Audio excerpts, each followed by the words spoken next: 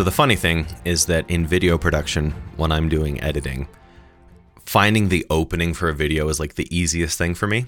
But when it comes to the podcast, trying to find a way to start talking is actually my least favorite part of the podcast. Mainly because I'm the one who has to be talking to start out. I can't just like kick it off to you. So anyway, I guess this qualifies as the beginning of this podcast. Welcome back to the Strong Catholic Dad podcast. We actually just opened up a new Facebook group called Strong Catholic Dads and Moms.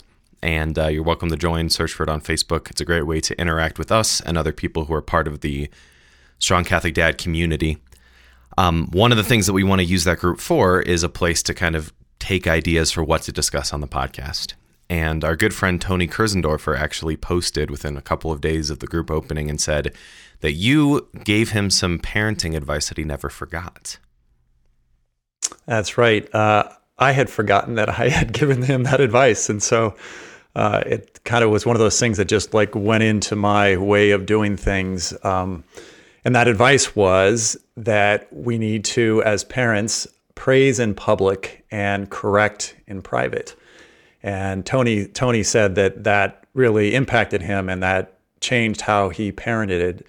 And I think that for myself, I had a priest friend who once said that a good homilist is a good thief.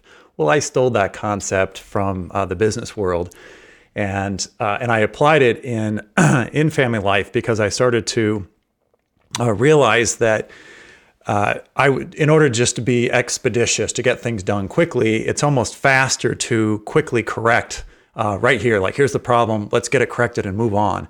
And not really be in tune to, is this the best time to correct? In business, I was doing that. I was saying, well, okay, this person's off, but we're sitting in a group with everybody, and let me talk to them privately. Why?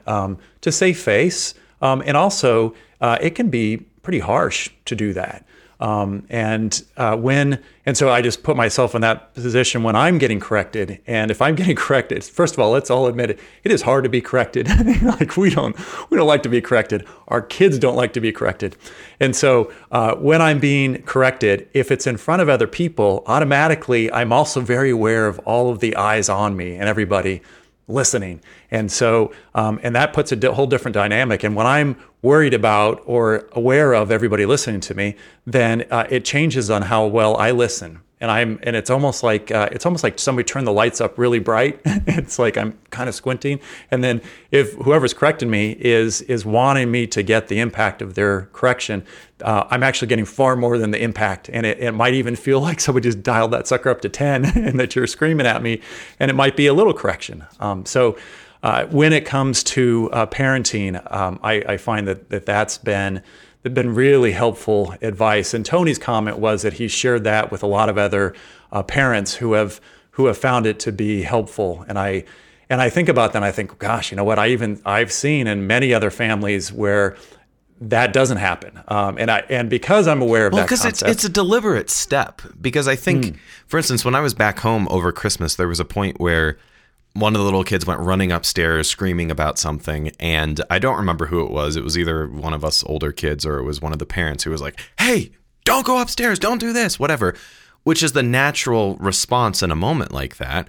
But everybody was around to hear it. And I think the person giving the correction is often just thinking about the correction that needs to be imparted, whereas the person receiving it is aware of all the other eyeballs. Yeah, absolutely. And actually, I remember that happening. And the little one who ran upstairs did continue on upstairs and then crumpled into tears. So there is an impact that goes well beyond sometimes what is expected. So I think it's well said, is like, what is, what's the intent, and then like make sure that you're taking intentionally another step, which is like, is this the time? Is this the time to do it? And then that does bring... Well, it falls into something I learned about fairly recently is the sender and receiver model of communication, which is that like the sender has to be concerned not just about like what they're saying, but also how the receiver is receiving it. Otherwise, the communication isn't effectively communicated. And for me, I used to think like, why should I worry about how you are responding to what I'm saying? You should just understand it the way that I meant it. Mm-hmm. And the reality is that, like, in a perfect world, it should actually be 50-50. I should be trying to speak in a way that I think you should understand, and you should be listening, giving me the benefit of the doubt. Mm-hmm. And in the imperfect world in which we live, and especially when you've got kids whose maturity levels are hopefully much lower than the adults, you're going to have to meet more than halfway there. And you're going to have to be very hyper aware of how the kid is understanding what you're saying.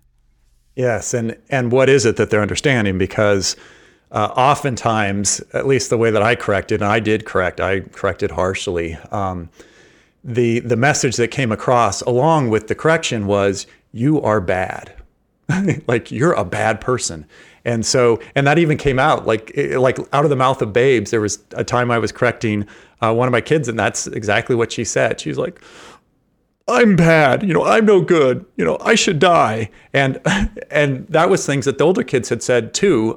It just didn't sink in as much as to, like, do you realize how much that, you thought that you gave a number 3 correction, and the way that you did it, it turned into a number 10 correction.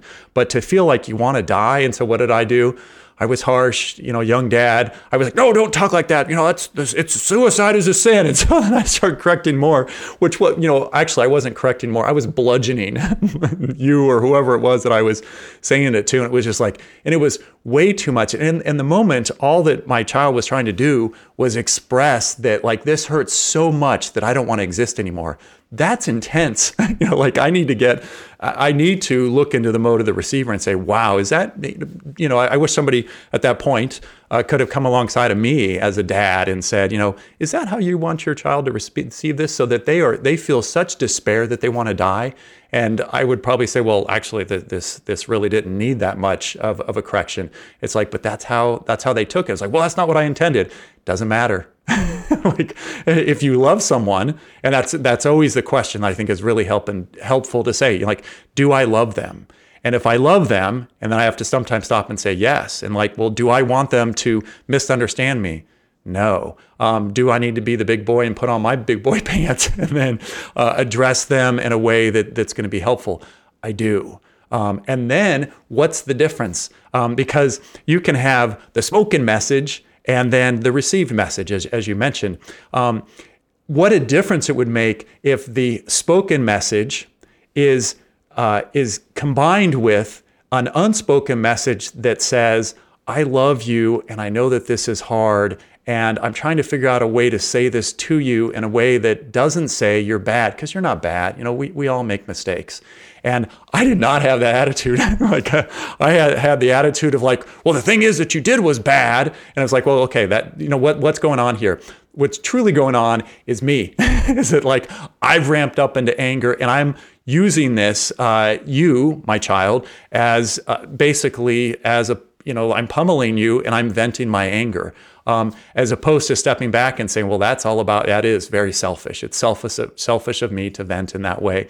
And I could have even misunderstood what went on. And I had an example of that where I had a child in the bathroom and there was some tissue. And I said, I just want you to stand here right now and just hold on the tissue. Don't do anything.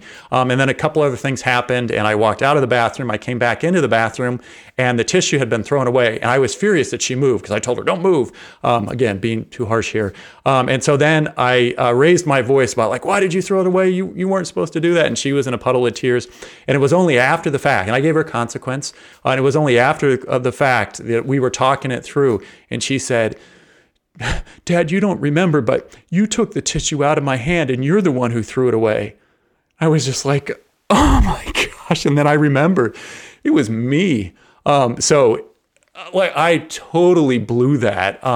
Now, praise God, in that moment, I was able to do what needed to be done, which was listen, empathize, and just tell her like, I am so sorry, sweetheart, like, you're right. I am totally wrong. Like, Daddy needs a consequence. Like, go ahead and spank my bottom. Well, she started to laugh at that, which was good. But like, I deserved a spanking. Like, that was that was abuse. I mean, that was out of line. And so it's like in correcting and in parenting, the hardest thing to do is to correct and parent myself as I enter into parenting, and to not be so worried about getting things done. So that adage of correct in private does as well mean, correct myself first, monitor myself. And then the corollary to it, of course, is praise in public, which is like, that's huge. I have a friend, and she was on a retreat, and her parents had written her a letter just saying how much they loved her. And she broke down into tears, and one of the teachers came up to her and said, why are you crying so much? Like, I know you're really moved by this. Don't you know that your parents love you? And she said, yes. And then she was embarrassed that she was crying. And she said, yeah, I know. And then after and it took her time to process that. But after, what she realized is that she knew here that they loved her, but she didn't know in her heart. So it was like it sank into her heart. But then the question comes back to is like, why wasn't that in her heart? And what had happened is, as parents, which I did the same thing, she wasn't praised in public when she was around. She, after the fact, heard that she was being praised by her parents to her siblings and to others, but she never heard that. And there's something so powerful when you really mean it, is that, and when you look for the good, you can find it. When you look for the good in your children and you praise them in public where it's appropriate, it means more. It's like those eyeballs that we talked about just a little bit ago that make it painful and more difficult to accept correction actually imprint and help the praise be even more impactful in public. And I remember a specific instance of it where I was just shocked. I was at Catholic Family Land, and there was a family that was presenting on stage. And I remember it was Dr. Lappert. And Dr. Lappert had 4 or 5 kids, and they were going to sing. And he introduced each of his children. And as he introduced them, he didn't just say, "Hey, this is my son Dan." Like he said, "This is my son Dan," and he acts, and he also writes, and he's really good at, and he listed these things that his son was good at. And then his next child, he introduced that one, and with each one, he complimented them, and I thought that was great. But what struck me was like, I don't do that, and I was and I thought his kids. I mean, here he is on stage praising his children in a heartfelt way. And I was like, how, and all the eyeballs then were searing in, but it wasn't a bad sear. Like it was a great impact on them. And then an impact on me. Like, I thank you, Dr. Lappert, for praising your children in public. Because when I saw that, I realized, look at the power of this. And I actually even thought like, wow, I was like impressed by his kids, which I should be. As St. Faustina, our Lord said to St. Faustina, every soul is a universe unto itself. So people are amazing, and parents get to see that. And so then we need to be like heralds of the amazingness of our children, not just so that other people can see, but oftentimes so that our kids can see themselves the way that God sees them. I mean, that's my role. And so I want to praise them in public, because even Christ was praised in public by his Father. And so it's like, I'm following that example. There were 3 times when a voice spoke from heaven and said, "You are my well-beloved Son in whom I am pleased." And you think, okay, God is praising in public for everybody to hear. There is power in that, and it's important for us to imitate it. Wow. That is definitely not something I'd ever thought of before, and that's incredible. I want to loop back to something here. We were talking about the kid running up the stairs and yelling, "Don't run up the stairs." And in this context of overly harsh parenting, how much of it is not so much the technique, but the underlying quote unquote offense? Because there was a story I heard, and this is where not being a parent, I'd love to get your feedback on this, about some parent who their kid started throwing spaghetti against the wall, and the kid was 2, 3, pretty young. And the parent just realized, like, you know what? These walls, we can paint over them. We can clean them. It's not that big of a deal. Me depriving the child of the joy that they're experiencing right now is a much bigger deal than the cleanup afterwards. Growing up for me, for sure, that is something that if I had thrown spaghetti against the wall, I would have been in huge trouble. Do you think there's a place for kind of analyzing whether these different things that you're pushing back on need to be pushed back on in the first place?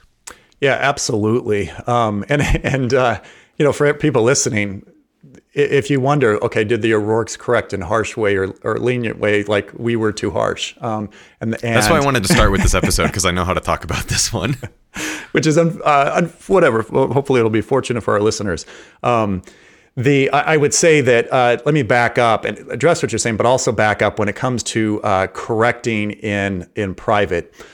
There is a time when it's appropriate to correct in public. And you have to discern it. So like it's not a hard and fast rule.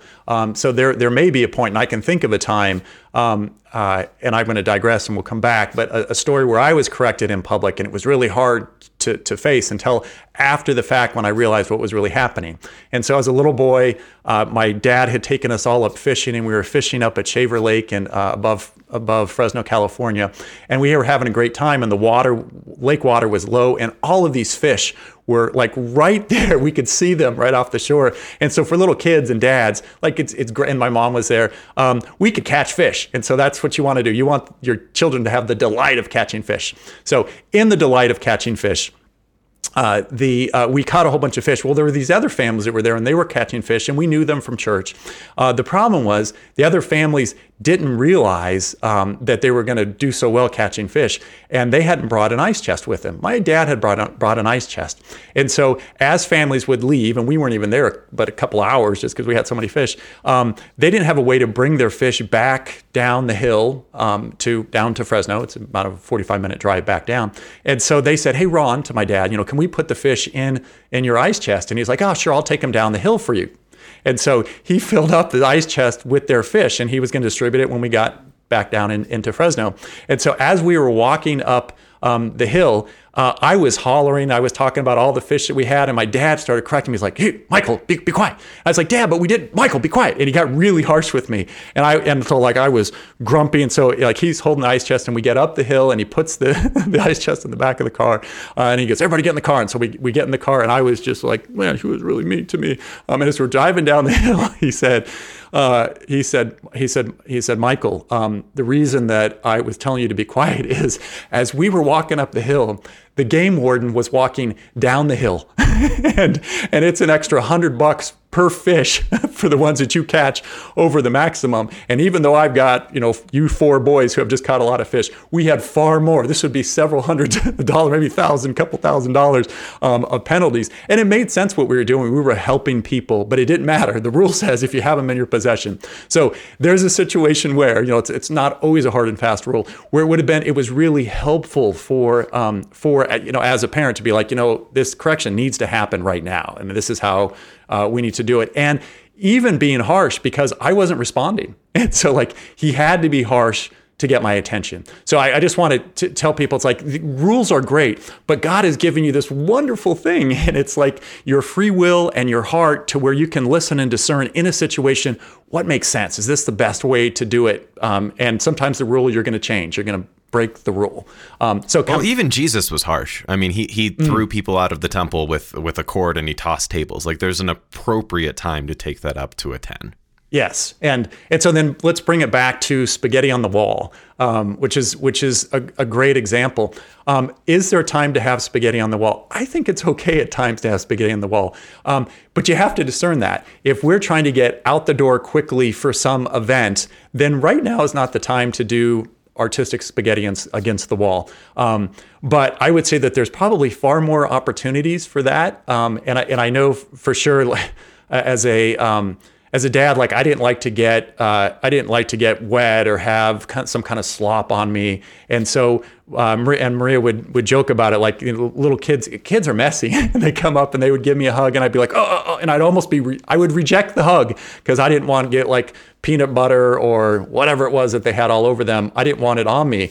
And Maria was always saying Michael, do you realize you didn't just reject the hug. They took that harshly as you rejected them. Is that what you wanted? I was like, yeah, but, here I'm acting like a little kid. I didn't want to be dirty. And she's like, it's the cost of love. And so I was like, okay, so I have to make that decision. So coming back to that, I think it's kind of freeing to use your heart, use your head, and say, is this a time where we're kind of going to break these rules and let them be messy? And we have some really fun, and I'm sure other parents have these too, really fun pictures of when the kids were messy. There was a time when Madeline was a little girl, and Madeline is now 22, graduated from college. But when she was 2, so 20 years ago, we were in the backyard and we were cleaning the deck. And there was a chair that we had put on the side, and there's this cute picture of her sitting on the chair that's laid on its side, and she's leaning back at it. And for her, in her imagination, she had a whole world that was happening, and because of stripping the deck and using water, there was mud all around. And so she was then taking the mud and she was drawing like on the chair and on her face, and she looked like Pigpen from the Peanut series. I mean, she just looked like a mess. And at the time, we just thought, well, we can when we're done spraying the deck, we can spray down Madeline. So let her go. She had a ball, and it's actually one of her favorite memories, and it's probably a memory as well because we took the picture and we think it's cute, and so it's available. So as a little, she looks back on that. But the message in there was that she was really enjoying herself, and the dirt actually was fine, and it, like we were able to clean her up after. So I think sometimes the allowing our kids to get into, and even ourselves, into the messiness of life really brings a lot of joy. And I think of how much fun and just relationship building that I shut down because when you guys came at me with a snowball or a water balloon, I was like, oh, and I would get harsh. Oh, I don't want to deal with that. It's like, well, why not? Because the deeper question is, there might be a reason not to deal with it right now, but the deeper question is like, do you love? What's the loving thing to do in this moment? And can we really enjoy our relationship when we just start plastering each other with some snowballs? Because some of those are the funnest, the funnest memories. But we need the leeway to be able to do that. And I think it's helpful to really ask the question, why would this be inappropriate in context? Because what comes to mind with the spaghetti analogy, especially if the kid's 3 or 4, not 1 or 2, is that the answer is that it's going to take time to clean up. And if you choose to enjoy that moment with your kid, allow them to throw the spaghetti on the wall and do something like that because they're having an absolute blast, maybe depending on the age of the kid, it's appropriate to also have them participate to whatever degree they can in cleaning up, because you're letting them know why the rule exists. This makes me think of coming from a family of lots of kids.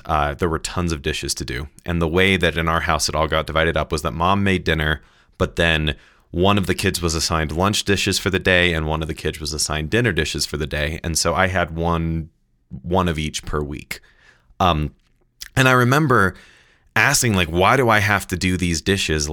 There's so many more than I would have to do on my own. And the reason I got, to me, didn't really register on any level where I could tell you what it was. It felt like I was being told this is an equitable trade. And when I moved out and started doing my own dishes, I remember mom saying, you're going to move out and realize just how much we did for you. And you want to know something? She was dead wrong. I moved out and I had to do 1/10 of the dishes, cook 1/10 of the food, clean 1/10 of the everything. And everything that I had to clean was my own stuff that I'd left out. So I was like, well, this is my problem. I'm going to have to deal with it.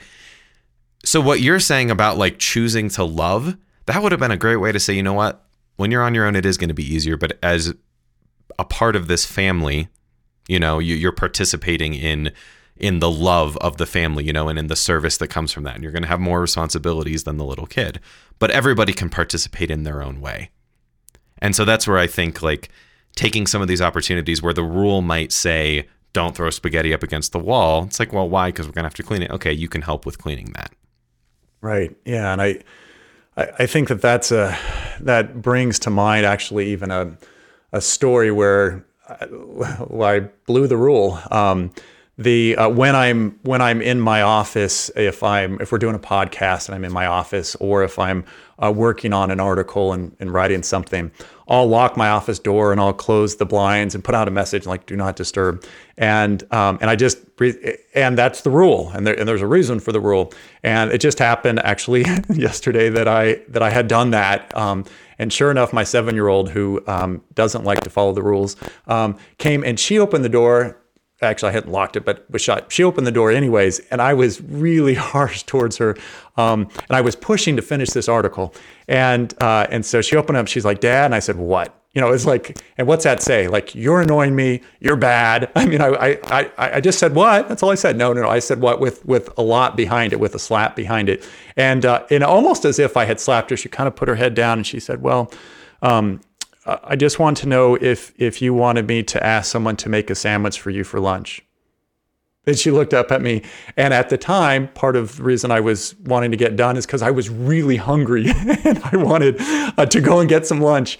And I thought, well, I'll just finish this article, then I'll go and get my lunch.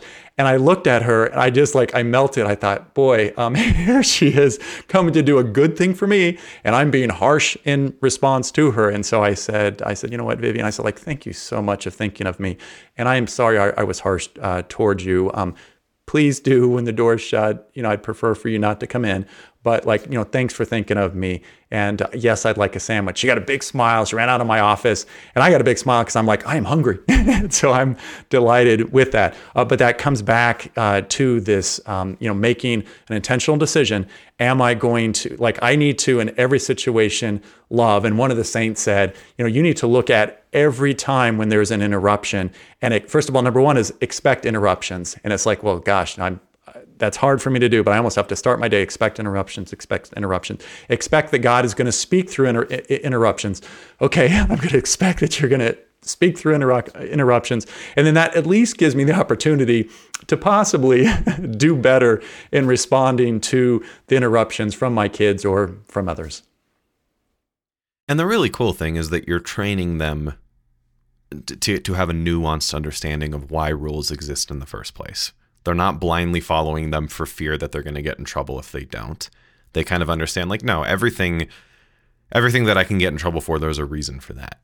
And when you train your kids like that, the way that impacts the way they look at the rest of their lives. When they see all of these rules around them and they see these perceived rules, think of how many people have changed the world because they questioned the rules. And not necessarily the moral rules, but just even societal norms, this is the way we do things, Mm-hmm.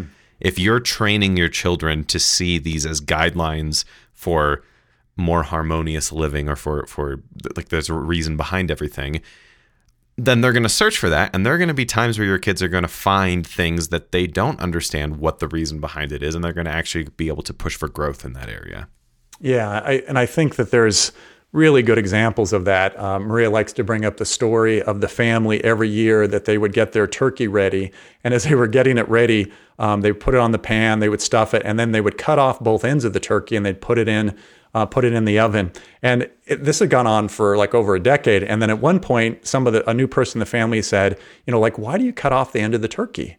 And the people said, well, that's just how we were taught to do it. We don't know. And they eventually got a hold of grandma and said, why do we cut off the end of the turkey? And the reason why is because the grandma's oven was too small. And they'd always have to cut off the end of the turkey with her oven to get it to fit. And so here's just a way of doing things that got questioned. And there was when you understood why the rule was there, then it changed the dynamic. We can do this differently. And I think there's even a clear spiritual message in that. In the Jewish faith, there's a prohibition against drinking blood. And so when Christ came out and said, if you don't eat my body and drink my blood, you don't have life within you.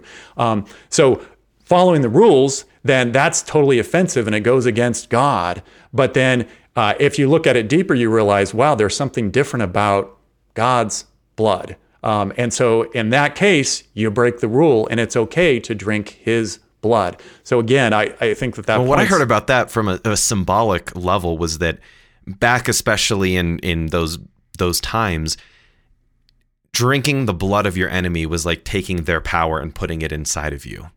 And so pagans would literally eat the heart of their enemies who they had just destroyed so that they could have their strength within inside them. And so when the apostles had their first communion, that was the first time they had ever had the blood of any other being inside of them. And it was the divine, body and blood of Christ who was right there.